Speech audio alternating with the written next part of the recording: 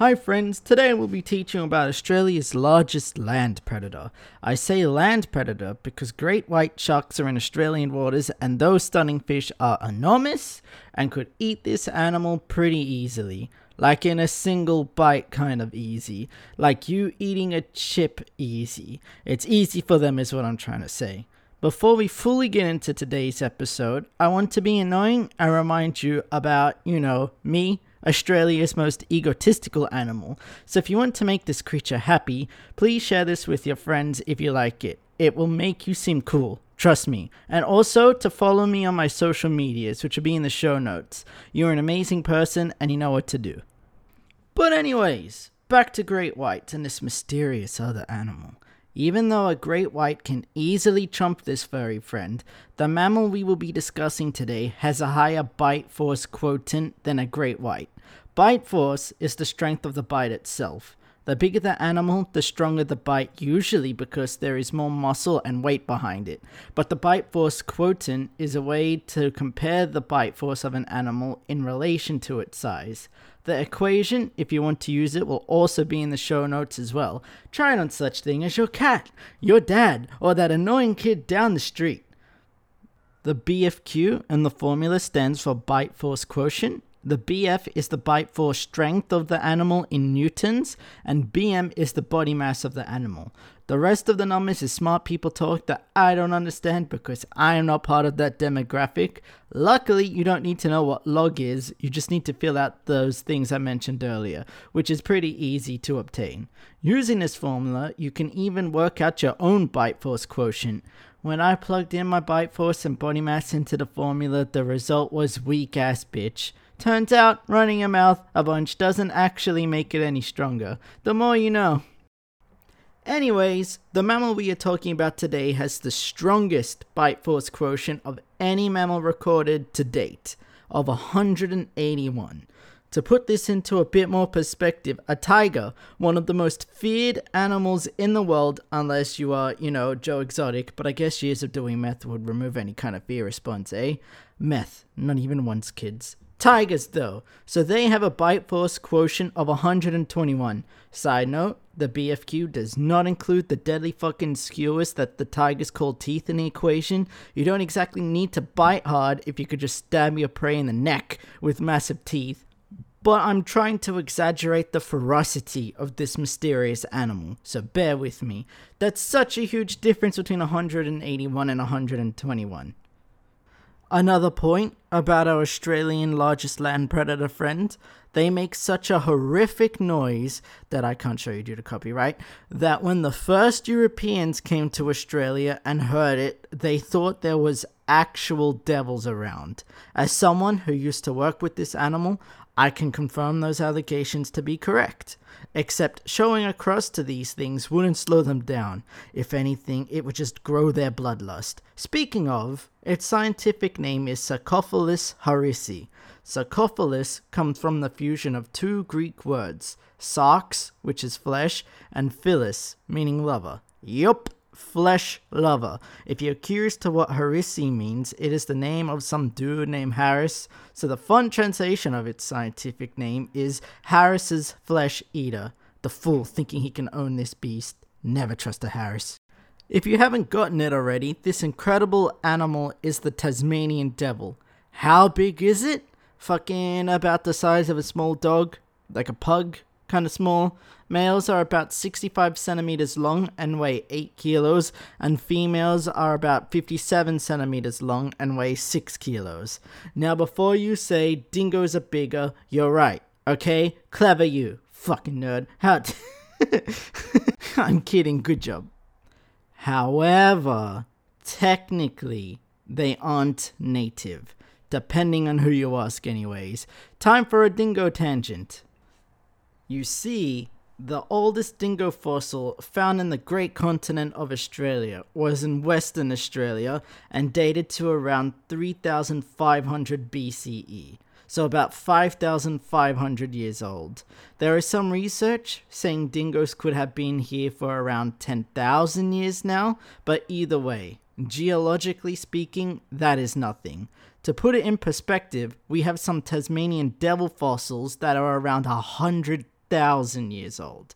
The current theory is dingoes came to Australia from Asia, as they are related to the Asiatic wolf from a few thousand years ago. In 2008, the International Union of Conservation of Nature, or the IUCN, the organization responsible for determining how close certain species are to extinction and give them titles like vulnerable, threatened, critically endangered, etc., said that the dingo was threatened. Threatened means that if no change is done, the animal is most likely going to end up being endangered or extinct in a couple of years. This is because here in the Great Southland, we have a bunch of feral dogs out there who think dingoes are sexy. So there is a bunch of half-feral domesticated dog, half-dingo roaming around thinking they are top shit.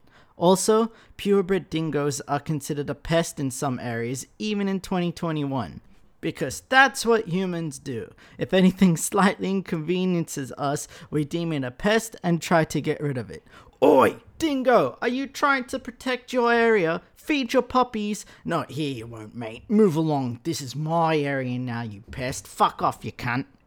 That is me, an Australian, doing an impression of an Australian.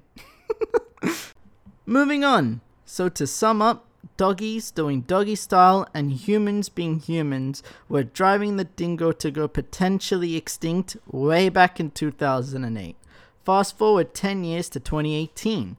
Our friends at the IUCN were like, yeah, so we changed our mind about the whole dingoes being threatened thing. We came to the conclusion that dingoes and feral dogs are basically the same, kind of like how the wolf and a Labrador are the same. Makes sense to us. So now they are all grouped together, and since feral dogs have no protection, neither does the dingo. Yay, go us! So now the dingo has no protection in large chunks of Australia because our pastime is trying to suck our own dicks. Job well done, self 5. So yeah, kinda fucked. It is protected in some areas and there is still conservation work happening for the dingo, but still not the best outlook for them. What was my point about this? Oh yeah, so if you said it was native, you are right and wrong, depending on who you ask. Hope that answers your question. Tangent over. Back to Tasmanian devils, the actual subject of this episode. They are called Tasmanian devils because the only wild population of them are restricted to the island of Tasmania. Fossil records show that the extinction of them on the mainland happened around 3,000 years ago. You mean slightly after those fucking feral dogs, dingoes came? Maybe it's a good thing those fucks aren't protected then. Kidding! Save the dingoes, please and thank you. But for reals, dingoes did probably outcompete the Tasmanian devils and the Tasmanian tiger, aka the thylacine, on the mainland, forcing them both to just be on Tasmania.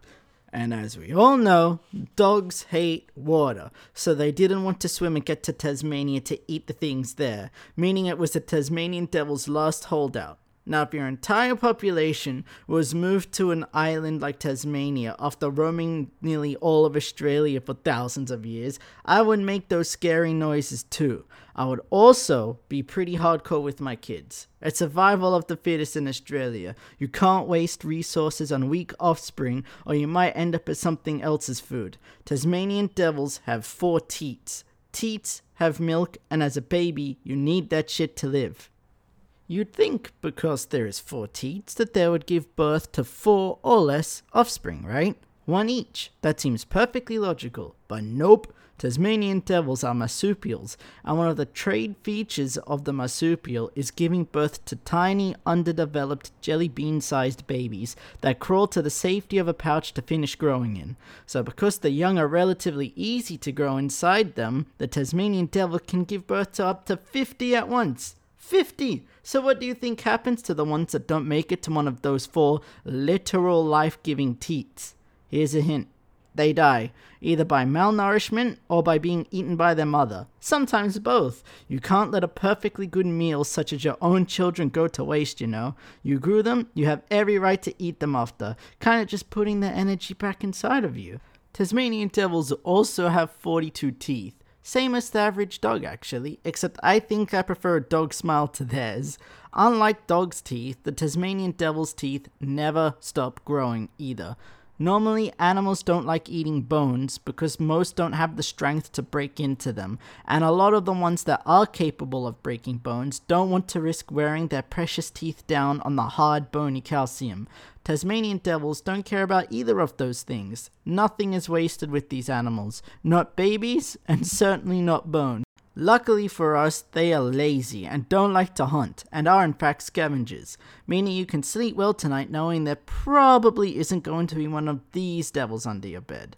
Can't say anything about other devils though. These ones are great scavengers too. If they find a carcass large enough, usually like a dead wallaby, they can consume up to 40% of their body weight in one sitting. Almost half their body weight. Can you imagine eating nearly half of your body weight? Half of you, just sitting in your belly. That would put you in the biggest food coma of your life. You know, if your stomach doesn't explode first. Same thing happens with them. The food coma part, that is, but instead of sleeping in a comfy bed, they will make themselves at home inside the body of the animal that they are eating. What better way to defend your food than by turning it into your temporary home? Simple and effective. Now, here is the sad thing about these beautiful creatures. They have one of the only contagious forms of cancer that we know of. It is called devil facial tumors, and there is 2 strains of it. Devil facial tumor 1, which we have known about since 1996, and devil facial tumor 2, which we only found about in 2014. The suck keeps on growing because, as I said earlier, this form of cancer is contagious. We aren't fully sure on how it spreads on a cellular level yet. What we do know is when a healthy individual gets in physical contact with the devil who has it, it can spread. If a healthy one bites or is bitten by an infected devil, it spreads. And biting each other to them is like us hugging or handshaking.